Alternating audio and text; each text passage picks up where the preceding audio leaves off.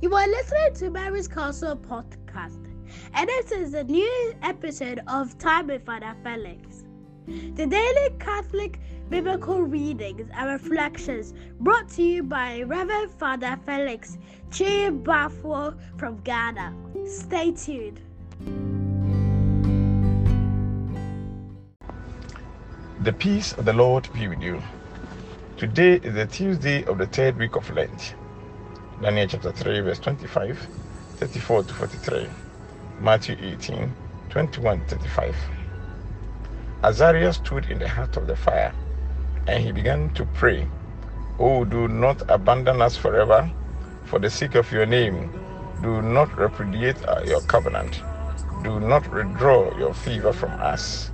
For the sake of Abraham, your friend, of Isaac, your servant, and of Israel, your Holy One, to whom you promise descendants as countless as the stars of the heavens, and as the grains of the sun of the seashore.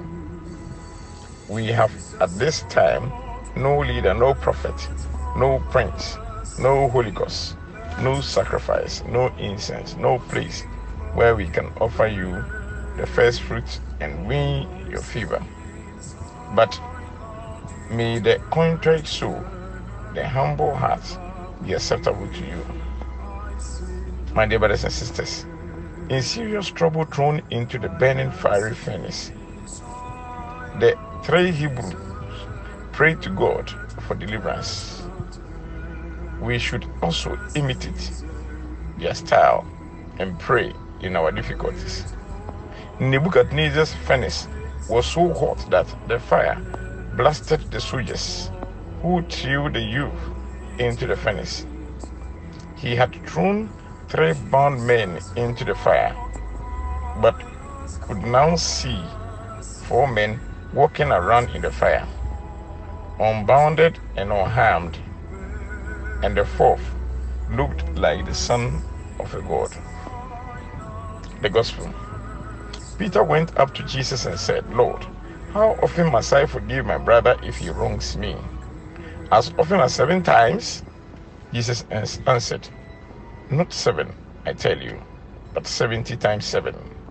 And so the kingdom of heaven may be compared to a king who decided to settle his accounts with his servants. They brought him a man who owed him 10,000 talents, but he had no means of paying, so his master gave orders that he should be sold together with his wife and children. And he besought the king, and he was forgiven. That same servant saw another servant who owed him 100 denarii, and he seized him by the throat to pay all that he owed. He also besought him, but he put him in jail. The master put the wicked servant into jail when he heard it. And Jesus said, "That is how my Father will deal with you unless you forgive your brother from your heart." My dear brothers and sisters, this parable reminds us that our moral debt to God is incalculable.